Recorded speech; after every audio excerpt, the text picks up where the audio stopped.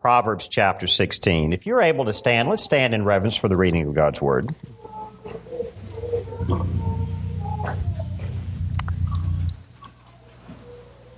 God's Word says this: "The plans of the heart belong to man, but the answer of the tongue is from the Lord.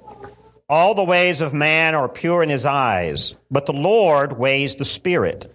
Commit your work to the Lord, and your plans will be established. The Lord has made everything for its purpose, even the wicked for the day of trouble. Everyone who is arrogant in heart is an abomination to the Lord. Be assured, he will not go unpunished. By steadfast love and faithfulness, iniquity is atoned for, and by the fear of the Lord one turns away from evil. When a man's ways please the Lord, he makes even his enemies to be at peace with him.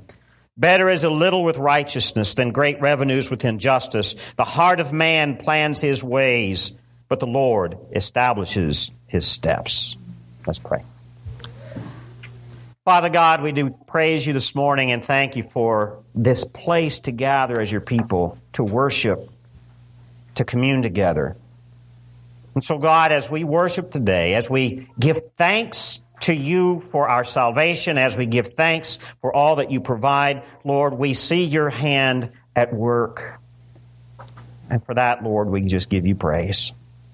It is whenever we try to take control that we find that our attempts are folly. But it is in submission to your will, as your divine will causes our will to align with you, is where we find prosperity and freedom and contentment. And for that, God, we thank you. And so this morning, Lord, please draw us into your presence as we worship. Guide us even in this. In Jesus' name we pray. Amen. Amen. God bless. Proverbs chapter 16 is a very important text for us to look at this morning. In light of this season of the year, where it seems like, on one hand, we proclaim that this is the season of giving and the season for sacrifice for others and giving. But somehow in the midst of all of this, our secular society has turned even the act of giving into a self-serving thing. It's all about me. Let's just buy out the latest thing. Let's just go and enjoy ourselves and spend money on ourselves. We've earned it. We've worked so hard. I don't know about you, but it's one of these things that really dwells on my mind often. Man's free will versus God's sovereignty. Seems to be a clash. And I think Proverbs chapter 16 gives us wisdom here on how to navigate these waters. I think one of the most difficult struggles that any parent has is the strong-willed child. Can we say amen, moms and dads? There's something about having children that God uses to teach us what it is that God has to deal with when He's dealing with us. We as parents want our children to do everything that we want them to do, down to the very small detail, to the fact that we hope that our children, actually we expect our children to think the way we do, act the way we do, behave the way we do, or better than the way we do. Amen? And it seems like whenever there is tension in the family between generations, I think it boils down to this issue of the will. Amen? We as the parents have in our mind that we created these children, and so they must be like us. God, in His wisdom and in His sovereignty, looks upon us as His creation and somehow does not fall into the trap that we as parents fall into with our kids. He loves us, He's frustrated with us, but He shapes us in the way that He wants us to be while somehow allowing us to be unique. I don't know about you, but I don't like being told what to do. You want to find out my stubbornness, try telling me that I can't do something. Amen, I'll do it just to spite you, whether it's right or wrong. And then I'll figure out a way to justify that it was right. just to prove myself to you. That is one of my sins. But I think when we look at the book of Proverbs, we see a very distinct theme here in Proverbs chapter 16 that we see throughout Scripture. It's not just in one place. It is in many places. The wisdom of the Proverbs looks to the folly of man's strong will in contrast to God's divine will. See, Scripture tells of God's sovereign decree. It thrusts upon us a theme of divine predestination, whether we like it or not. Now, I've learned in my years in the pulpit that whenever this word predestination comes up, there are little hairs that rise up on the back of people's necks in defense, and he's one of those Calvinists. I'm not a Calvinist. I just like to see what God says in His Word. Scripture tells pretty clearly that God's divine freedom is stronger than man's free will. And Proverbs chapter 16, I believe, brings this to fruition. It brings it to the top, that all the plans of man lead to evil, yet the will of God is righteous. At the heart of this doctrine, at the heart of what we see here in Proverbs chapter 16, is this idea, and I want you to think about it this way, is the idea of God's freedom. You ever thought about God with freedom? That's kind of a conundrum in Christian circles, isn't it? God is not free, I am. Because we want to elevate our free will and say, God must do what I pray to Him. And even when we pray, think about it. Dear God, do this. Dear God, do that. Dear God, I want this. Dear God, do it. We dare to come to God's throne in the attitude of prayer in such a way that God is not free. God is in our box. And I think we look at Proverbs chapter 16, and the wisdom of Solomon here reminds us that to think that our free will trumps God's divine freedom leads to folly and evil. Verse 1, the plans of the heart belong to man, but the answer of the tongue is from the Lord. How many of us have tried to plan for the future, thinking that we've got all of our ducks in a row, all of the I's dotted and the T's crossed. Everything is perfectly in order for a specific outcome. And then we are suddenly shocked when it doesn't work out the way we planned. Ever been there, done that? We can plan our future. It's amazing that as a young person, and I did this when I was younger too, the older I get, I think the more complacent I'm becoming, that why should I bother? It's all going to work out one way or the other. But when I was in my teens, I knew that by the age of 25, I was going to be at a particular level. I had in my plans, at the age of 16, they always ask you this when you're 16. Because by the time you're an 18, 19-year-old adult, the parents want to know, what are your plans? And of course, we all have these future plans, and we look ahead, and we think, this is what tomorrow is going to bring. The wisdom of Proverbs here says, the plans of the heart belong to man. Yeah, we can plan all day long. Our heart can desire a future. Our heart can desire an outcome. And I think there is something wise there that God gives us that creativity to think and to plan in the future, because without a future hope, what are we going to do today? How do we get to a particular purpose, to a particular end? I think we still have to have a vision for tomorrow to motivate us today to move toward that. That is something God has instilled within us. We even see here in verse 1 of chapter 16, the plans of the heart belong to man. We do. God has given us the ability to plan and to desire. But the answer of those desires, the answer to those plans are in the second half of this verse. But the answer of the tongue is from the Lord. Meaning that God will determine the outcome. He will determine what will be said. He will determine what will come of what is said. He will determine what is the outcome of the plans. We see here in verse 2, all the ways of a man are pure in his own eyes, but the Lord weighs the spirit. I mean, I can imagine myself in a way that I am truly not. See, and all of us do this. How many of you have a perception of who you are in your mind? You think about what you look like. You think about your personality. You think about who you are. See, in my mind, I'm still 25 years old with a 32-inch waistline. That's not necessarily fact, is it? In my mind, I can still do everything that I did when I was a young man, but my body tells me no. I used to be able to pull all-nighters and stay up all night and get a lot done and still go. I'd go for 2 days, 3 days with no sleep just so I wouldn't miss anything. Now, I'm telling you what, if I have to pull a late-nighter, the next day I'm just toast.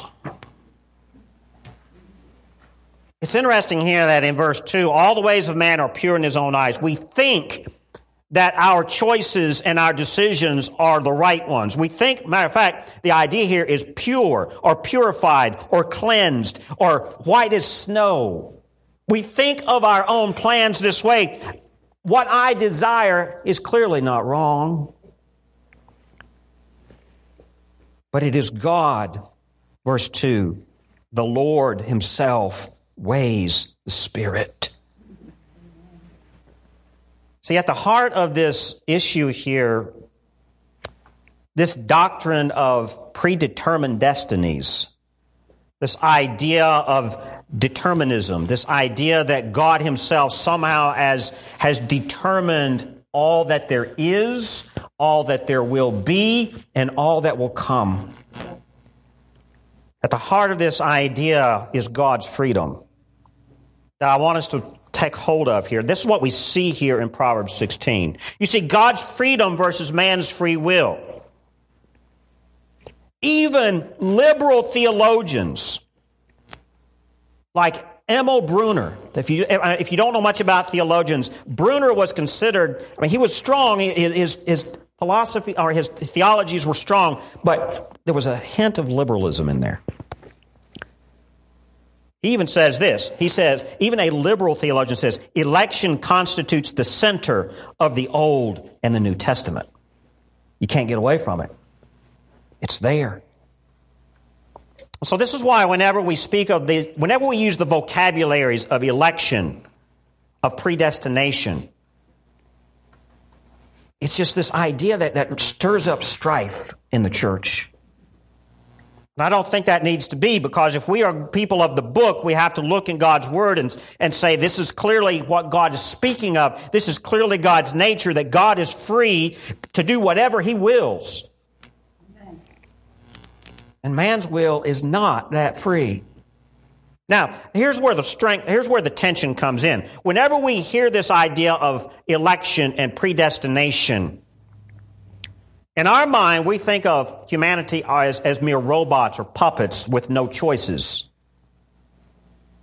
That's not what the Scriptures say about God's freedom and His desire for us. God does not create us as mere robots who have no choice for where we go. Yet at the same time, Scripture is very clear that God's will, God's divine power trumps ours, whether we like it or whether we don't. And I think that's what really causes a lot of people consternation when they hear these words. Because at the core of our heart, the plans of our heart, the purity of our desires that we think are pure, is God who says, I will decide.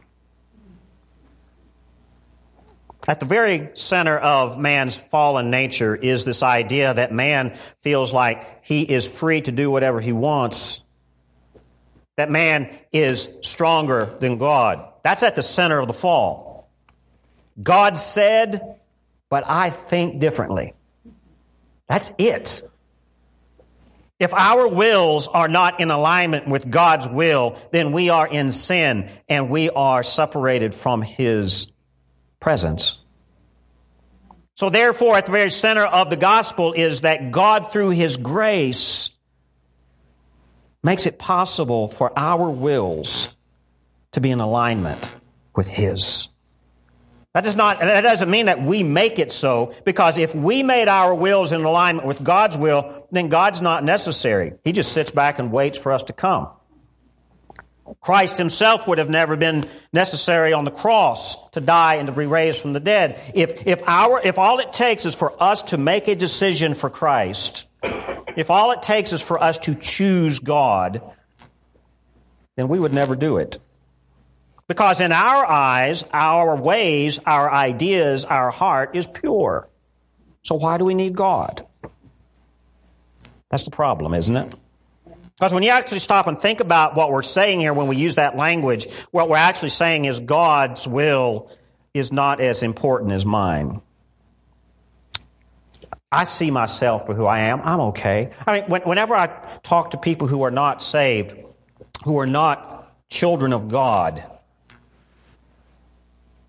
every time they say, well, I'm okay. God and I are good. You don't have to worry about me. And you look at their lives and you look at their attitudes and you think they are nowhere near to God. Think about this idea of man's free will. Isaiah chapter 2 verse 22 says this. Even the prophet Isaiah regards this. He says, stop regarding man in whose nostrils is breath. For what account is he?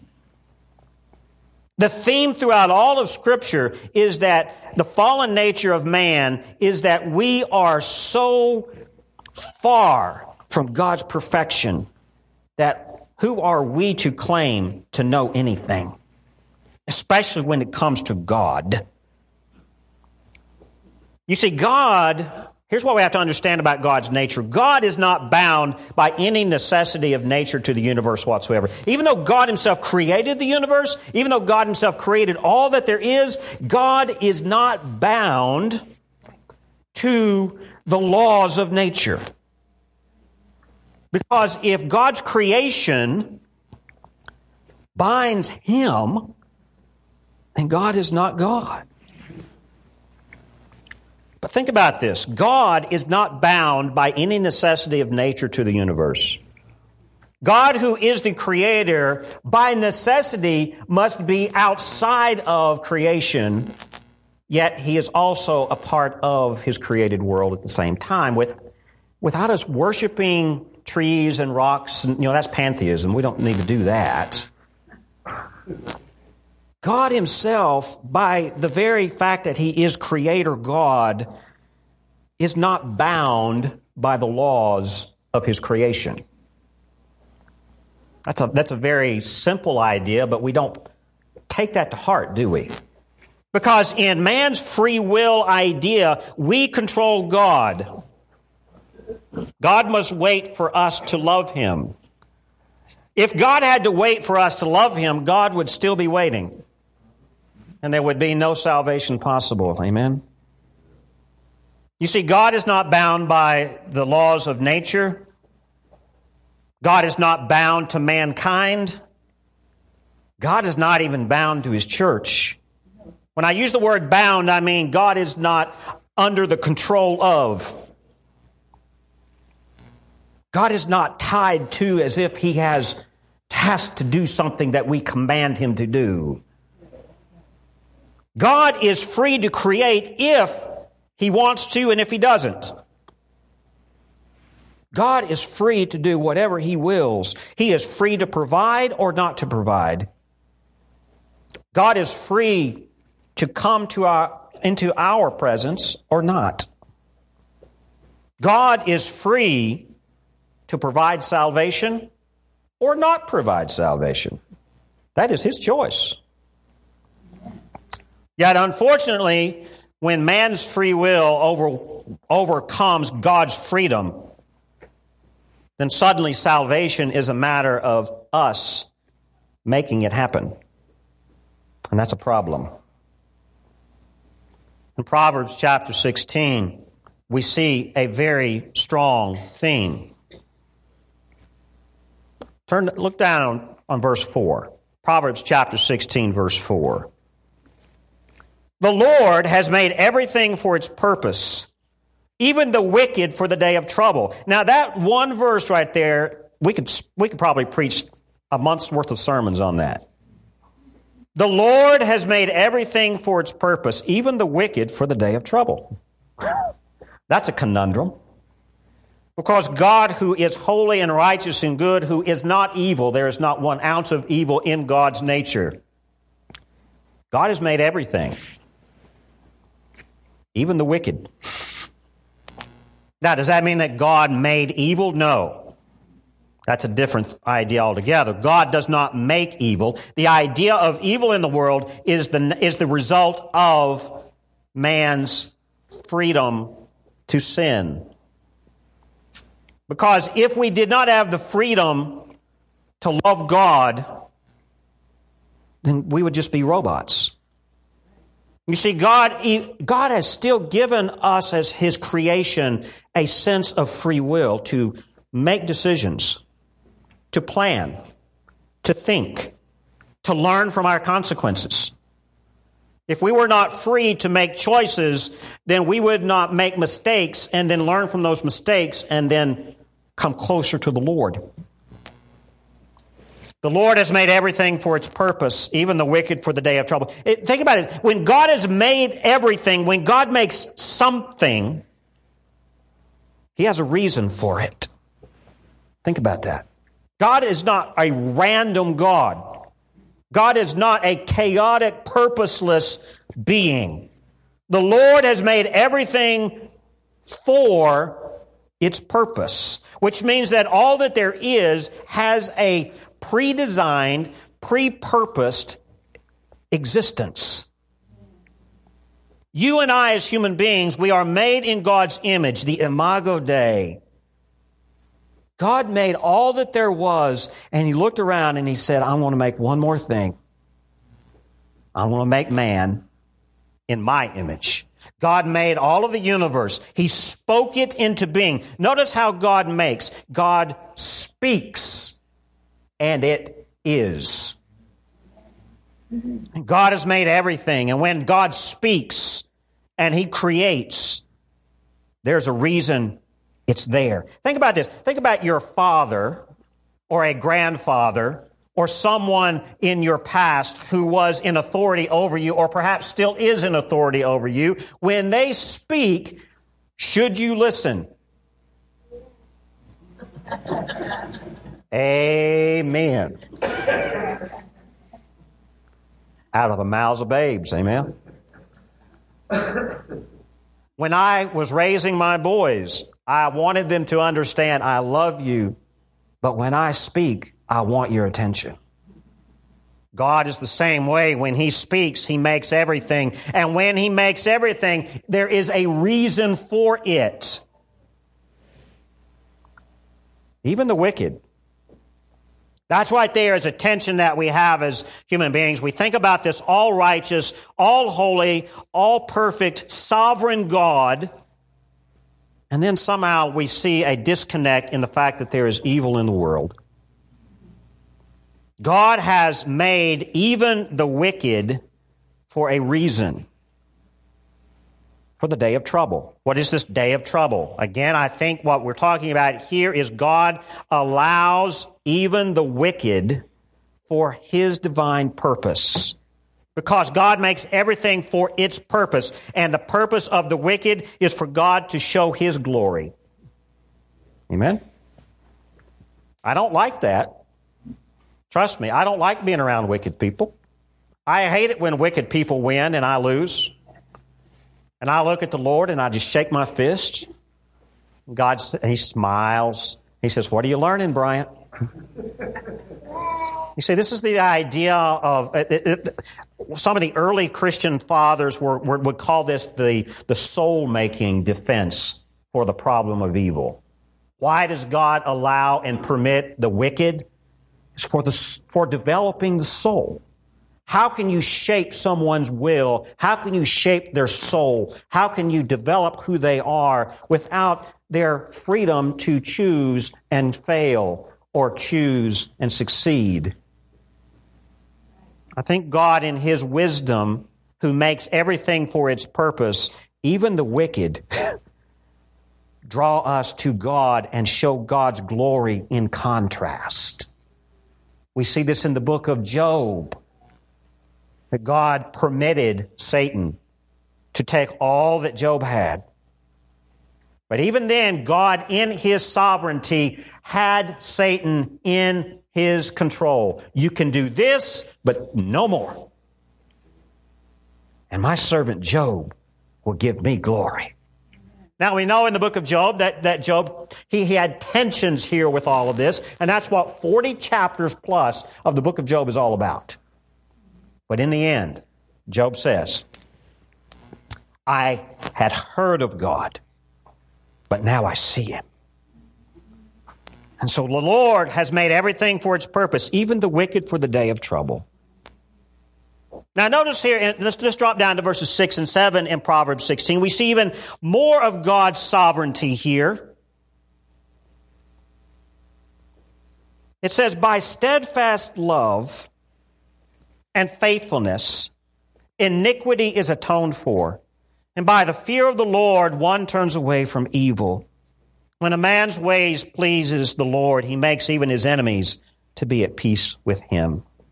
Notice here in verse 6, what is the wisdom of Solomon speaking here? By steadfast love and faithfulness, iniquity is atoned for.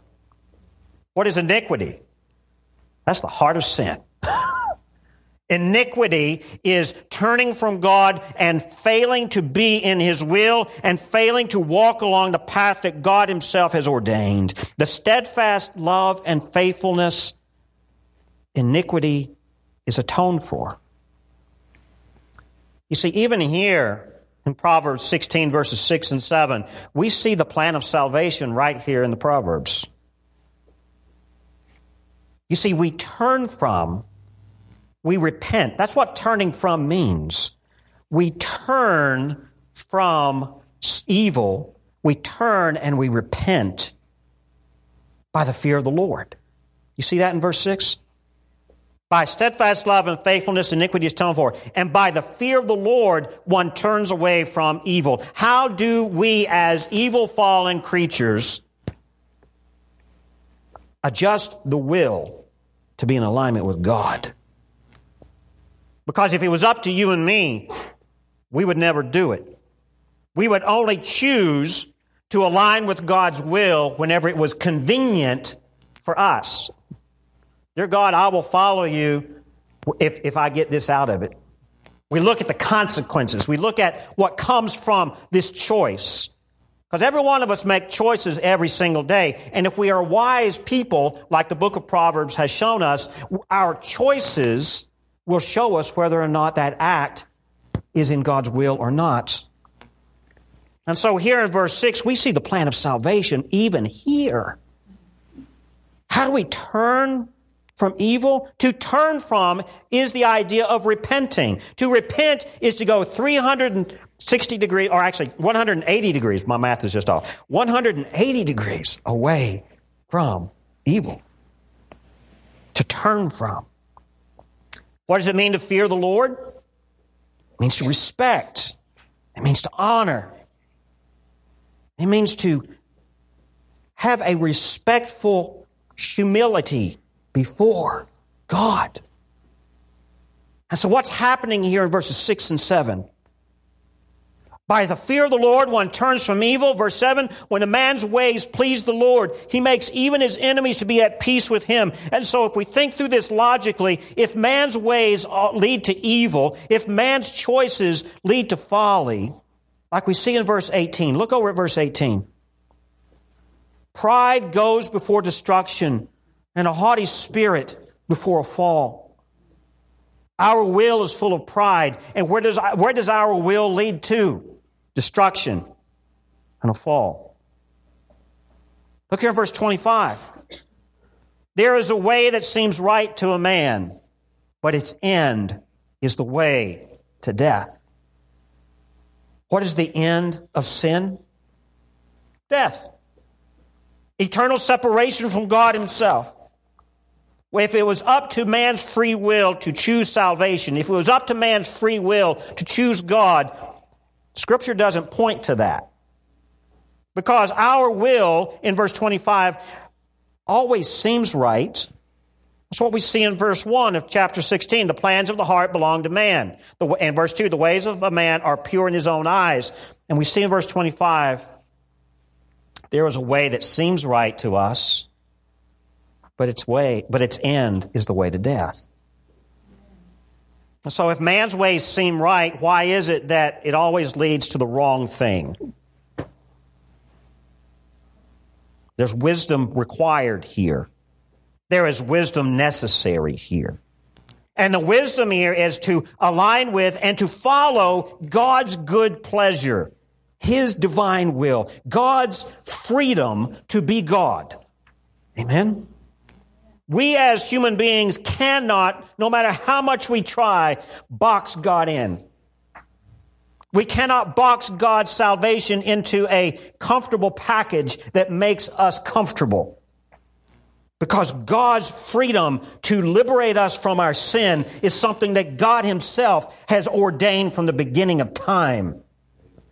He did not call any of this reality into existence apart from His already pre-planned, I'm going to make sure that my people are redeemed.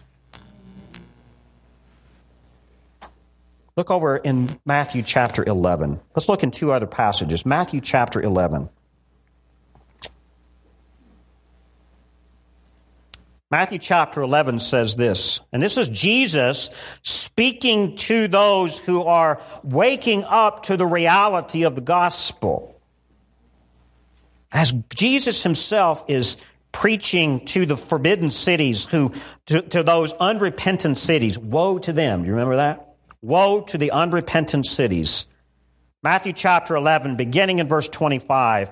At that time, Jesus declared, I thank you, Father, Lord of heaven and earth, that you have hidden these things from the wise and understanding and revealed them to little children.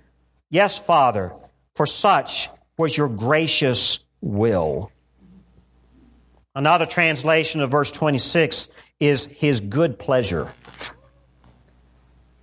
God has His own freedom to do as He desires, including how does God reveal salvation to a fallen creation. God Himself decided in His own good pleasure how that was going to happen and how that was going to come to be. So who are we as human beings who think that our heart is pure and our ways are right?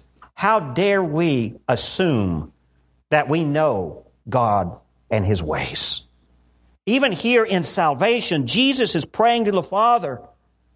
You revealed it when you wanted to. You did not reveal. See, this idea of God's revelation. We don't even know God apart from He sharing with us who He is.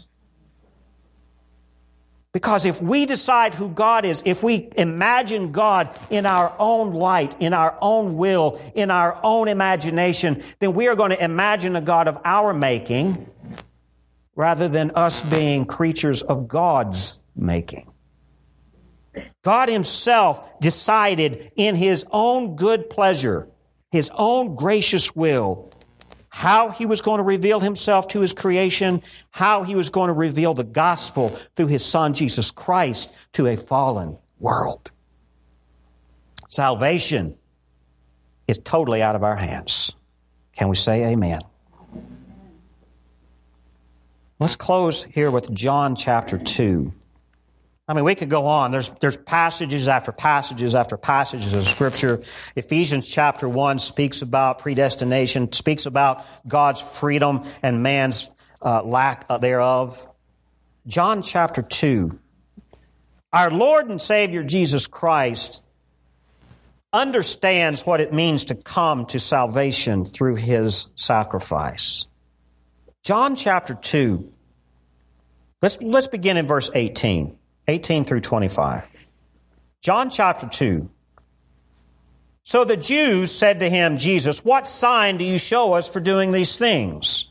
And Jesus answered them, destroy this temple, and in 3 days I will raise it up. The Jews then said, it has taken 46 years to build this temple, and will you raise it up in 3 days?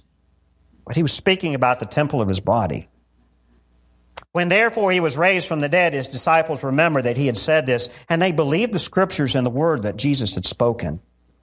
Now notice here in verses 18 through 21, the Jews, meaning the religious leaders, they presumed to tell Jesus, show us who you are. Prove to us that we can trust you. How many of us have done that to God lately? Dear God, I don't know what's going on, but you're going to have to prove it to me. I can't believe unless you show me a sign. There's nothing wrong with signs. There's nothing wrong with wonders. There's nothing wrong with miracles. The problem is, what is the purpose of them? See, we as human beings, we demand signs and miracles and wonders for our own satisfaction and even our own excitement. Look at what God is doing, and it is wonderful when we see God moving. There's absolutely nothing wrong with watching for God's hand at work. I think it's a glorious, glorious thing. The problem is when we as human beings presume to tell God, give me a sign or else. That's what these Jews did. How are we going to follow you, Jesus? What sign do you show us to prove to us who you are? You see, if man's will controlled God's freedom, then Jesus would have had to obey their request.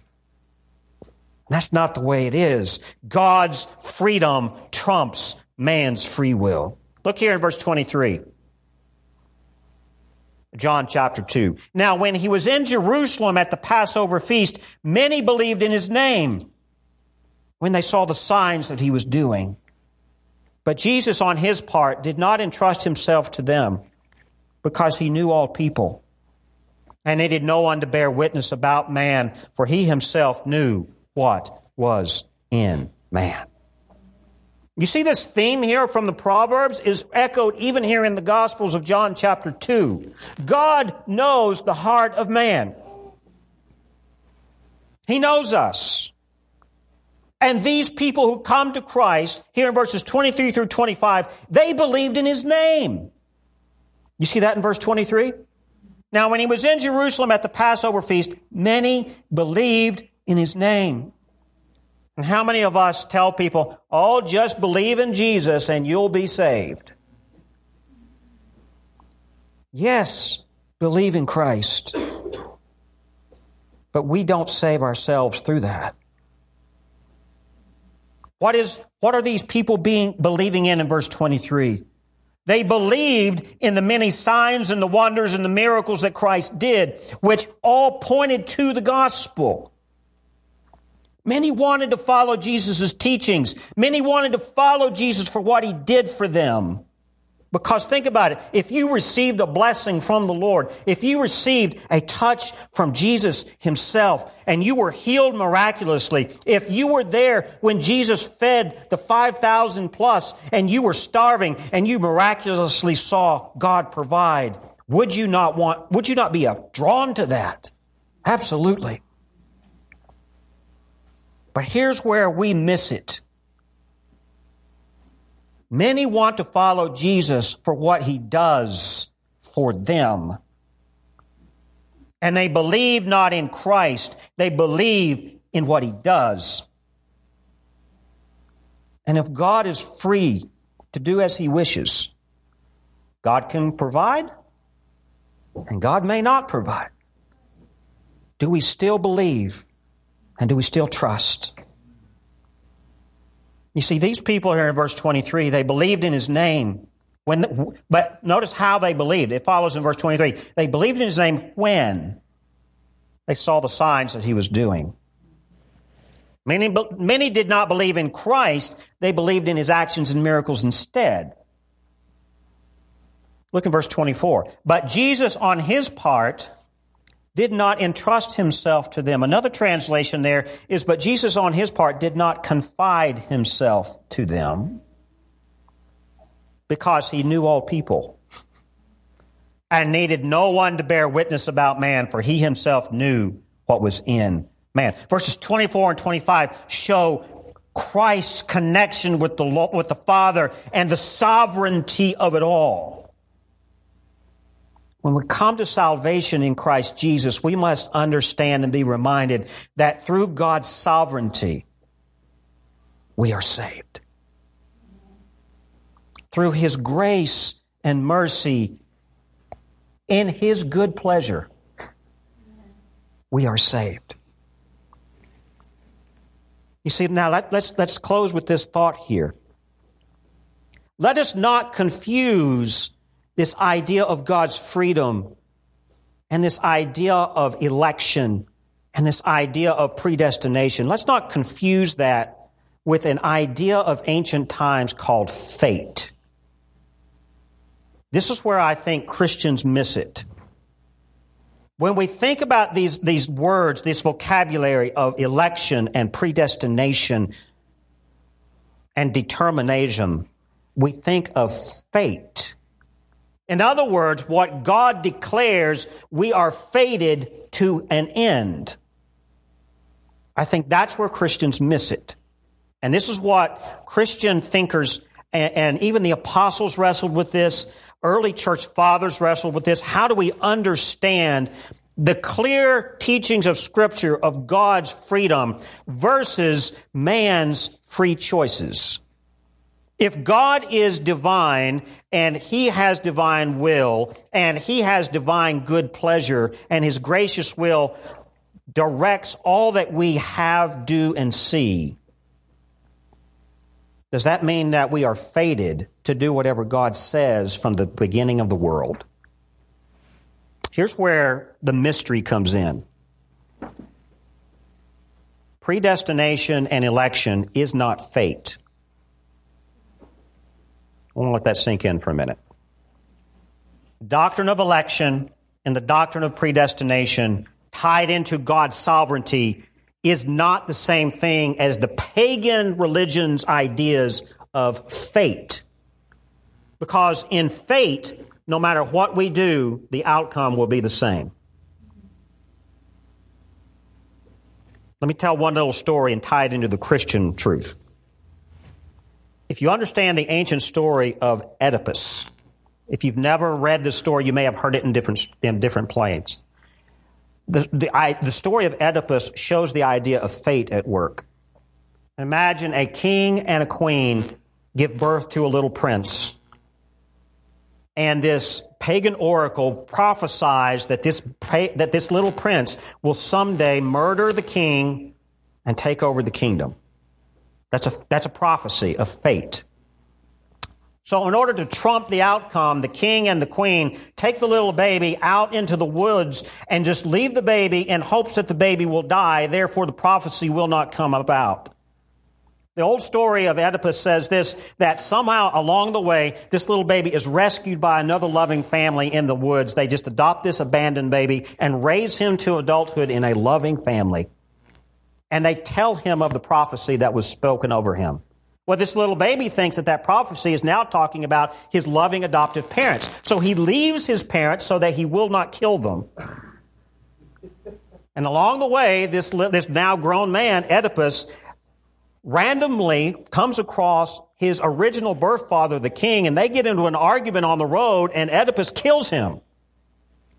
And then subsequently finds his widow and marries her, and he takes over the kingdom. Now, y'all following where the fate is leading here?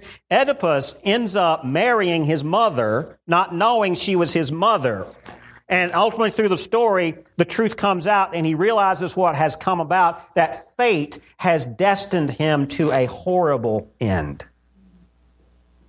We as Christians confuse pagan teachings of fate with the idea of God's sovereign will and election and determination for us. God does not fate us to an end. God is in control of all ends. Think about it that way. And somehow in the midst of this, and this is the mystery, somehow in the midst of all of this tapestry of reality and history and human creativity and human will, God is weaving it all into a beautiful work of glory.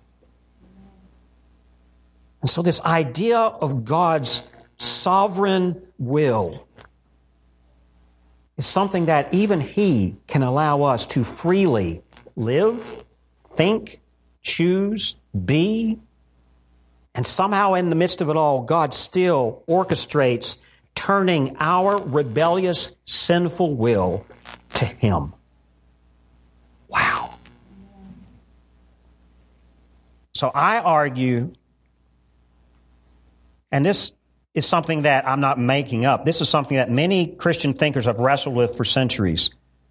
God's doctrine of election and predestination and man's free will somehow are compatible. So that God is still sovereign and we are not.